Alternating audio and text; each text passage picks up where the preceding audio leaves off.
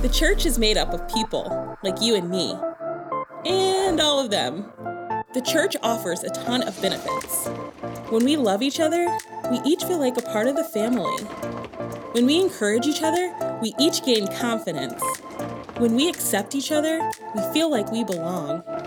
When we care for each other, we each feel supported. We're all a vital piece in making the church what it was meant to be. When these are lived out well, the church is a community with amazing perks. Hey there, everybody. Thanks so much for tuning in. Thanks for joining us here at Northridge Church this week. However it is that you're tuning in, we're glad to see you, and we're super glad that you decided to take some time out of your week to invest in your faith journey. I hope your time here with us today is something that's engaging and exciting for you, but maybe even more important than that, I hope that it's something that when it's all said and done, you look back on and say, that was inspiring and it helped me take steps in my faith, and I'm glad that I took time to tune in. We hope that's true for you, and we hope that we're going to see you real soon because we're opening back up 2 of our campuses on August 9th, and we want to see you there. As soon as you're comfortable and ready to come back, we want to see you at either our Rochester or Webster campus. We'd love for you to be there. If we haven't had the chance to meet, my name's Matt, and I work at our Henrietta campus. And I wear a lot of hats at that campus, but one of the things that I oversee is I oversee all of our equipment. I'm basically our equipment manager. So all of the vans and trailers and road cases and cables and toys and all the stuff that it takes to make a portable campus happen kind of falls under my jurisdiction to make sure that it's all working and ready to go when we need it. Side note, if you've never been to one of our portable campuses, you have to come check one out as soon as we open them back up. It's genuinely incredible what our teams of volunteers are able to do with 2 trailers full of stuff to take spaces that have no business being a church and turning them into incredible environments to engage with God. So when we open back up, whenever that is at our portables, I want to make sure that I see you at one of those portables because it's something that you've never seen before. I promise you that. Like I said, I oversee all of that equipment, and a big part of those systems is our road cases. And basically, you can just think of these as giant dressers that are on wheels. And they just save us from having to make 4 million trips to the trailers back and forth with armfuls of stuff. We can just roll one big giant case in, open it up, and it's all right there, nice and organized. Everything's where it needs to be. They're great. In fact, we probably couldn't do this without them, but the problem is they're really, really heavy. These things weigh hundreds, maybe even thousands of pounds, and if you're not careful, it takes a little bit of getting used to figure out how the momentum and where the weight kind of shifts on them to move them around. Our volunteers learn it so fast, and they can fling those things around like nobody's business. And I also have gotten pretty good at it over time. Even though I'm a smaller guy, I can do a pretty good job with those road cases because I've gotten used to where the momentum and the balance is on them. So when I have to work on things during the week, I can pretty much get things on and off the trailer completely by myself. So this past week, I was working on a couple things, getting some things ready for when we inevitably reopen, just making sure things were tidied up and in their right place.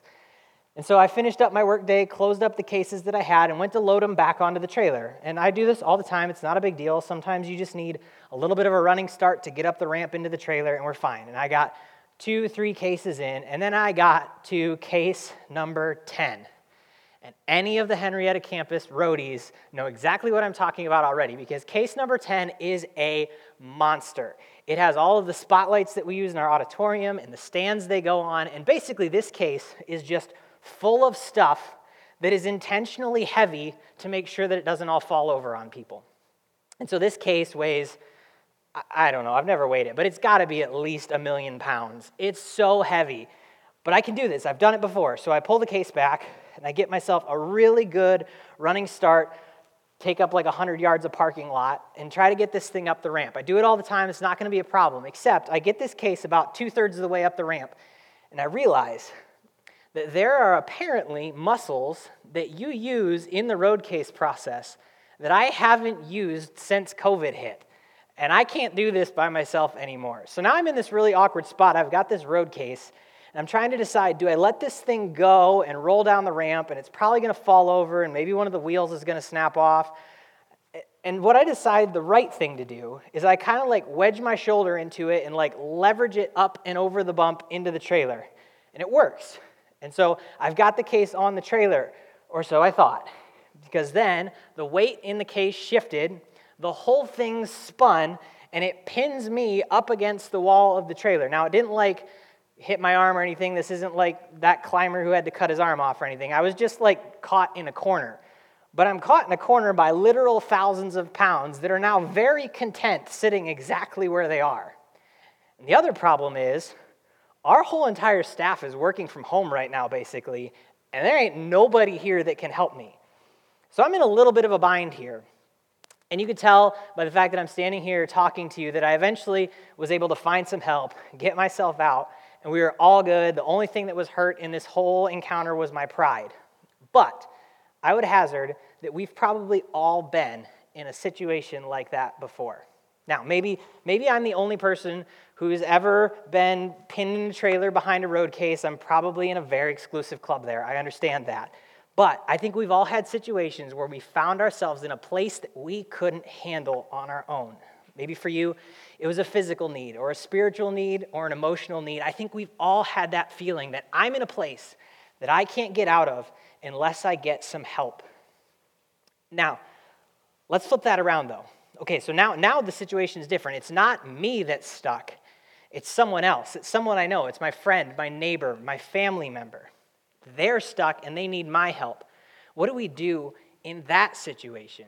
In fact, I'd wager that maybe some of you had this happen to you this last week. Because last weekend, Graham talked to us about the incredible importance of confession in our spiritual growth and how confessing sins to others is a key to unlocking part of our spiritual growth.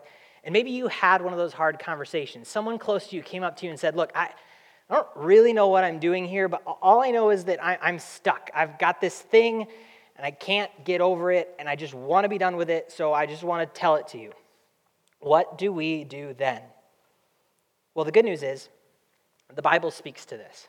In fact, I think the Bible speaks to this in an incredibly practical, down-to-earth way that's so helpful that whether you believe the Bible is God's word or not, I think we can learn from these principles today. So let's take a look, and we're going to take a look today at the book of Galatians chapter 6. Now, Galatians is basically a letter. It's an early first century letter written by a Christian named Paul. He's got a crazy story himself. He hated Christians and then had this super dramatic encounter with God and then became a Christian and even went so far as to start churches to spread the message of Jesus. And what he would do is when he started these churches, he would send letters back to them to kind of give them some more instruction, check up on them, and make sure they're living out their faith the right way. Galatians is just one of those letters that Paul wrote to a bunch of Christians in the region of Galatia, thus Galatians. So that's all this is. It's a letter. We're reading someone else's mail here, but let's take a look at what he says in chapter 6. Chapter 6, verse 1, he says, "Brothers and sisters, if someone is caught in a sin, you who live by the Spirit should restore that person gently." Now, this seems right on topic, right? Now, before we go any further, there are a couple things that I want to make sure we cover so we don't get derailed before we get any momentum going here. The first is the word caught. It says, if someone's caught in a sin. Now, this is caught as in the fish got caught in the net. This isn't caught as in I caught you embezzling money from your job. There's a difference here. This is someone coming to you saying, hey, I'm stuck. This isn't you sneaking around, keeping tabs on someone, saying, aha, you're stuck. There's a difference here. This is the first one. So, he says, if someone is caught in a sin, the next thing, you who live by the Spirit. That's the second thing I want to make sure we clarify here. What does he mean when he says, you who live by the Spirit? What's he talking about? Is he talking about some kind of like spiritual special force? I don't think he is. I think he's just giving the opposite. He's saying if someone of you is stuck, those of you who aren't stuck should restore that person gently. So what do we do? When someone comes to us with a spiritual problem that they can't handle on their own, we restore that person gently. One of my favorite YouTube channels right now is this guy who takes old stuff he finds at garage sales, lamps and tools, whatever, and he does what he calls perfect restorations on them. So he strips all the old paint off and cleans them and like replaces the parts that are missing and beats all the dents out and then puts a new coat of paint on them. And he doesn't talk. There's no music. It's just the sounds of this guy working. It's awesome. And when it's all said and done, he takes this thing that looked like an absolute piece of trash at the beginning of the show, and now you'd be totally convinced that it was absolutely brand new. It's really fun to watch, and that's exactly what we're talking about here. This idea that we take our friend who's caught and we pick them up, we brush the dirt off of them, we polish off all the stuff that needs polished off, we help them set boundaries, build relationships, restore friendships. We restore them, and we do it gently. That's what we're talking about. Let's keep reading. Galatians 6:1, Paul goes on to say, "But watch yourselves, or you also may be tempted." Now this kind of comes out of nowhere, right? Are we really saying that I'm at more of a risk spiritually because I'm helping out someone else? And the answer to that is yes, and I think it's yes for two reasons. The first one's a practical one, and it's just that being close to messy situations tends to get messy for us too. Now, this doesn't mean that you're automatically going to get sucked into the exact same sin that your friend is struggling with. Maybe it's just the whole process takes a really long time and you start to get a little bit bitter about all of it. Or maybe it's just a really, really broken situation and it starts to lead you to despair a little bit. It could be any of those things. It's just one of those things that being around messy situations tends to bring out the messiness that's already inside all of us. The second one, though, I think is a spiritual reason. And we don't like to talk about this a lot, but the reality is that we have a spiritual enemy.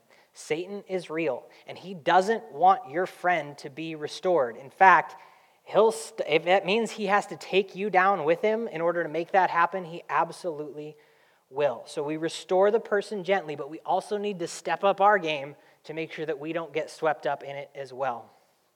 Okay, so now at this point, you're probably thinking, okay, that's good, that makes sense, I get it, but that's like kind of a really specific situation. I can count on one hand the number of times someone's come up to me and been like, hey, bro, I'm caught in sin. But I think we've all had times where someone's come up to us with an issue that isn't spiritual, right? They're not stuck in a sin, they just lost a loved one. They're not dealing with this bad habit that they can't get over. They just lost their job and got evicted from their apartment. What do we do then? How do I handle that situation? And the Apostle Paul, I think, kind of sees this question coming because what he does next in the passage is he takes that principle, restoring gently and being careful, and he basically takes it and zooms out and generalizes it and helps us apply it to any kind of situation. He says this, Galatians 6:2, "Carry each other's burdens, and in this way you will fulfill the law of Christ." He basically says, look, sin issue or not, when someone's close to you and hurting, when they're burdened, we need to be people who step up and jump into action. And it's this powerful word picture, isn't it? You can almost see the person like struggling along the road, having a hard time walking underneath the weight of this giant thing that they're carrying, and someone else comes alongside them and says, hey, I got a free hand. Let me help you with that.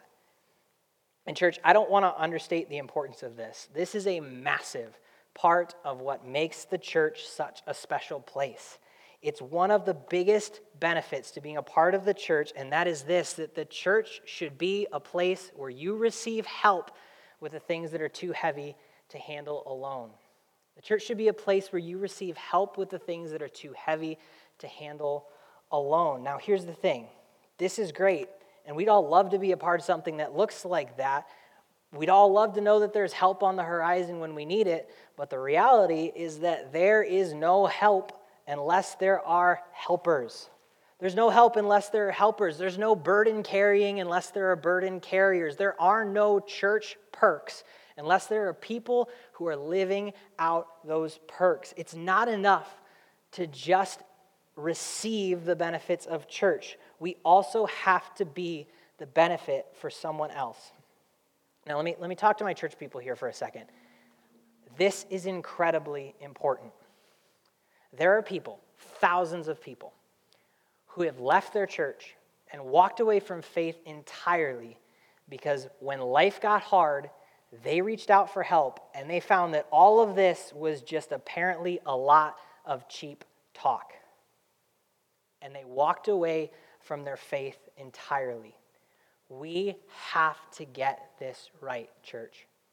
And I think the way that I would say it is this. I would love it if our mindset became this sentence right here. If it's too heavy for you, then I'll carry it too. In fact, I want all of us to say that together. Right there in your living room, kids, make sure your parents are participating. Let's all say it together. If it's too heavy for you, then I'll carry it too. If it's too heavy for you, then I'll carry it too. That needs to become part of our vocabulary as a church. And I'll be honest, I'd love to just walk off stage right now and leave you with that, but we all know it isn't that simple, right? Because if it was, this would happen all the time, but it doesn't. Why doesn't this happen more in our churches? Why doesn't this happen more in Northridge Church? And I think the answer to that question is because there's another behavior that we're all really good at that goes directly against this mindset. It's a natural enemy that's inside of us that fights against us saying, if it's too heavy for you, then I'll carry it too. And that is pride.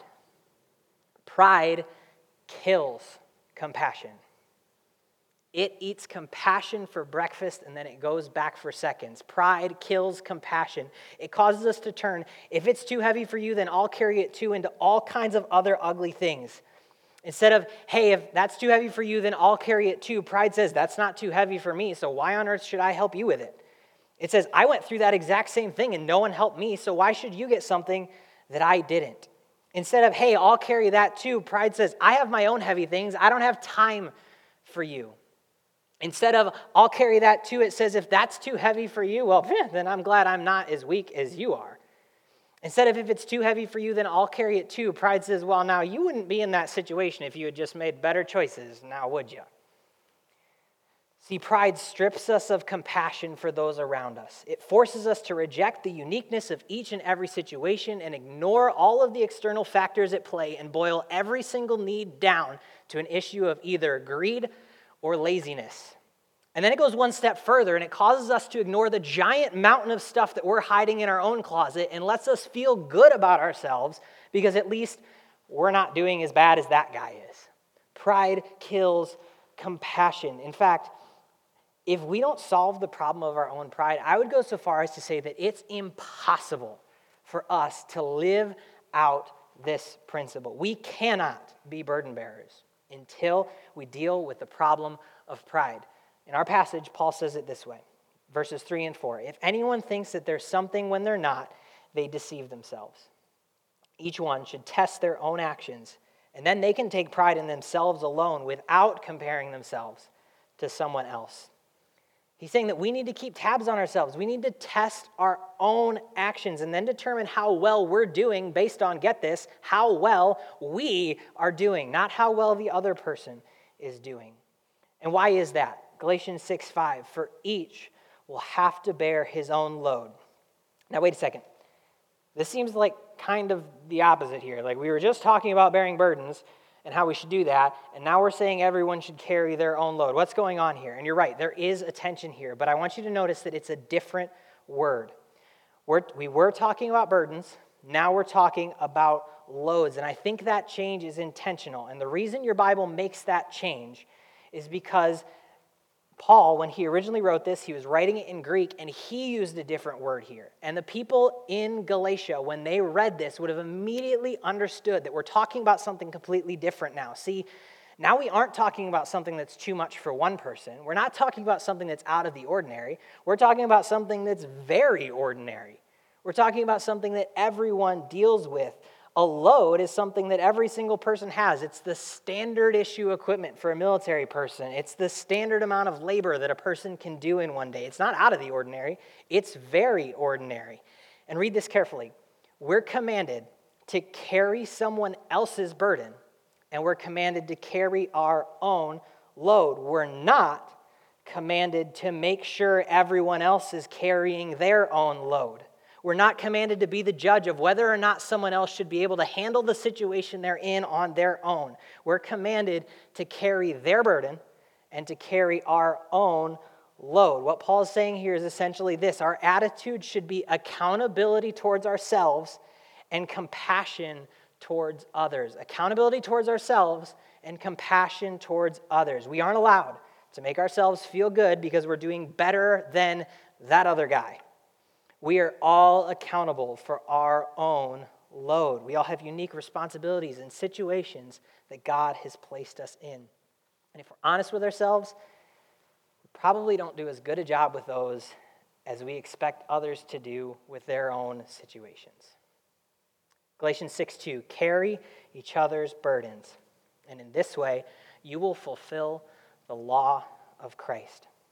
Notice the end of that verse. You will fulfill the law of Christ. What's crazy is that Paul here is saying that you can boil all of Jesus' teaching, all of his commandments, all of the parables. You can boil all of those down to this one single thing. He's saying if you can get burden carrying right, you've got it all. So what do we do with this? What do we, as people living here in Rochester, New York, do with this message? Let's get practical. If we're going to be burden carriers, if we're going to fulfill the law of Christ here at Northridge Church, to be people marked by accountability towards others, and accountability towards ourselves, and compassion towards others, if we're going to be people who say, if it's too heavy for you, then I'll carry it too, what do we need to do? First, I think we need to see more needs. I think we need to just see more needs. If we're honest with ourselves, part of the reason we don't do this well is because we go through our entire lives on autopilot, and if I'm not careful, I can go through an entire day, entire months on end, without ever meeting a need that truly catches my attention.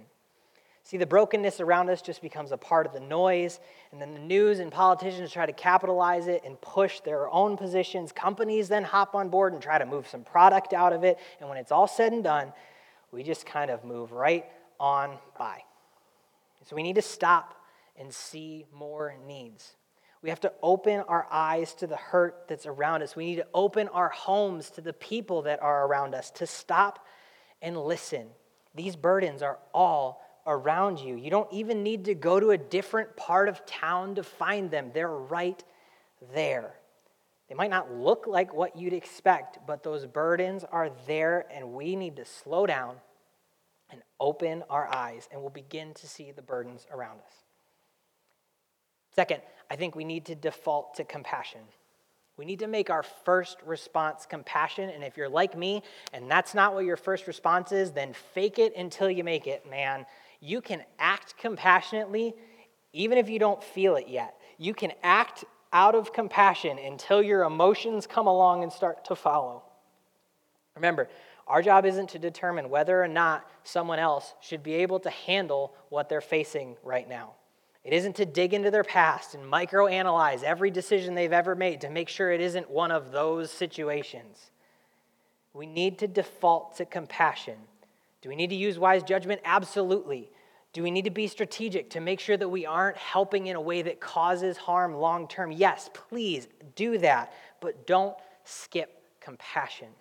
See, you know yourself, and you know if the driving force behind you wanting to find a better way to help is actually that, or if it's just a convenient excuse to do nothing over and over again. If that's the case, fix it. Default to compassion. Next, I think we need to reject comparison. We need to refuse to play the comparison game. Even though it's incredibly tempting, we can't compare life situations. Your own failures aren't swept away by the bigger failures of the person next door. We're all accountable to our own load. We have to judge ourselves not by everyone else's standards, not by whether we're better than the person around us, but by God's standard. Refuse to play the comparison game. And then lastly, we need to look to Jesus. Because this all goes back to Jesus. Every single one of us has a burden that we cannot carry on our own. It's the burden of our own sin, our own failures, our own brokenness. And it's a burden that demands our lives as payment. And Jesus, in his love for us, steps down out of heaven and becomes a human just like us, faces all of the temptations that come in this world and comes out on the other side completely unscathed. For the first time in human history, there is a person with no burden of sin. And then he steps down, reaches down, and takes our burden. that isn't his, that he has no business dealing with. He is past the test. He doesn't have a burden. He takes ours and he carries it down the dusty road to a Roman cross where he's beaten and put to death in our place. The book of Isaiah says it this way: surely he took up our pain and bore our suffering. Yet we considered him punished by God, stricken by him and afflicted. But he was pierced for our transgressions. He was crushed for our iniquities. The punishment that brought us peace was on him, and by his wounds we are healed. We all like sheep have gone astray, and each of us has turned to our own way. And the Lord has laid on him, on Jesus, the iniquity, the burden of us all. You see, this all goes back to Jesus. The one who with no failures of his own chose to reach down in love and carry a burden that he didn't have to bear, to take up our burden and offer his life in exchange for ours so that he can offer us life freely to anyone who's willing to take the burden of their own sin and lay it at his feet and make him the leader of their life. See, that's really how all of this happens, right? Because I can't carry your burden. I've got my own. I've got my own sin to deal with. I can't help you, but Jesus, in his incredible love, steps down, reaches down to me, takes the burden of my sin onto himself, and then in exchange looks at me and says, hey, you think you can help him with his? And then so we, in the freedom of life, free from the burden of sin, can walk over to our friend, our brother and sister next to us and simply say, hey, if that's too heavy for you, then I'll carry it too. Let's pray together. Jesus, thank you. Thank you for loving us enough to take our burdens, to give yourself in our place so that we could be free from the burden of sin. And God, today we want to see more needs around us. We want to see more needs around us and make our response compassionate so that we can respond to others with compassion, not comparison. Father, let your love drive us to love those around us better, to be burden carriers, to be people who step in and say, if that's too heavy for you, then I'll carry it too. We ask all these things in Jesus' name. Amen. Maybe you're here today and this is the first time you've heard that. The idea that this burden that's been weighing you down can be taken away. If you've got questions about that, I'd encourage you to text the word trust to the number that's on your screen right now. There's a person there who wants to help you. They want to talk you through what this means to place your faith in Jesus, to give up that burden. Just text trust to that number, and we would love to help talk you through what that looks like. Man, thanks so much for being here today. I hope that your time with us was challenging, that it was engaging. And more importantly than that, I hope that you're walking away with really clear steps, that God's working in your heart right now with steps that you can take to become a burden bearer for the people around you. Thanks so much for joining us, man. We would love to see you back here online next week, virtually on TV, however you're joining us. But then on August 9th, we want to see you at our Rochester or our Webster campus. Thanks so much, everybody. We'll see you around.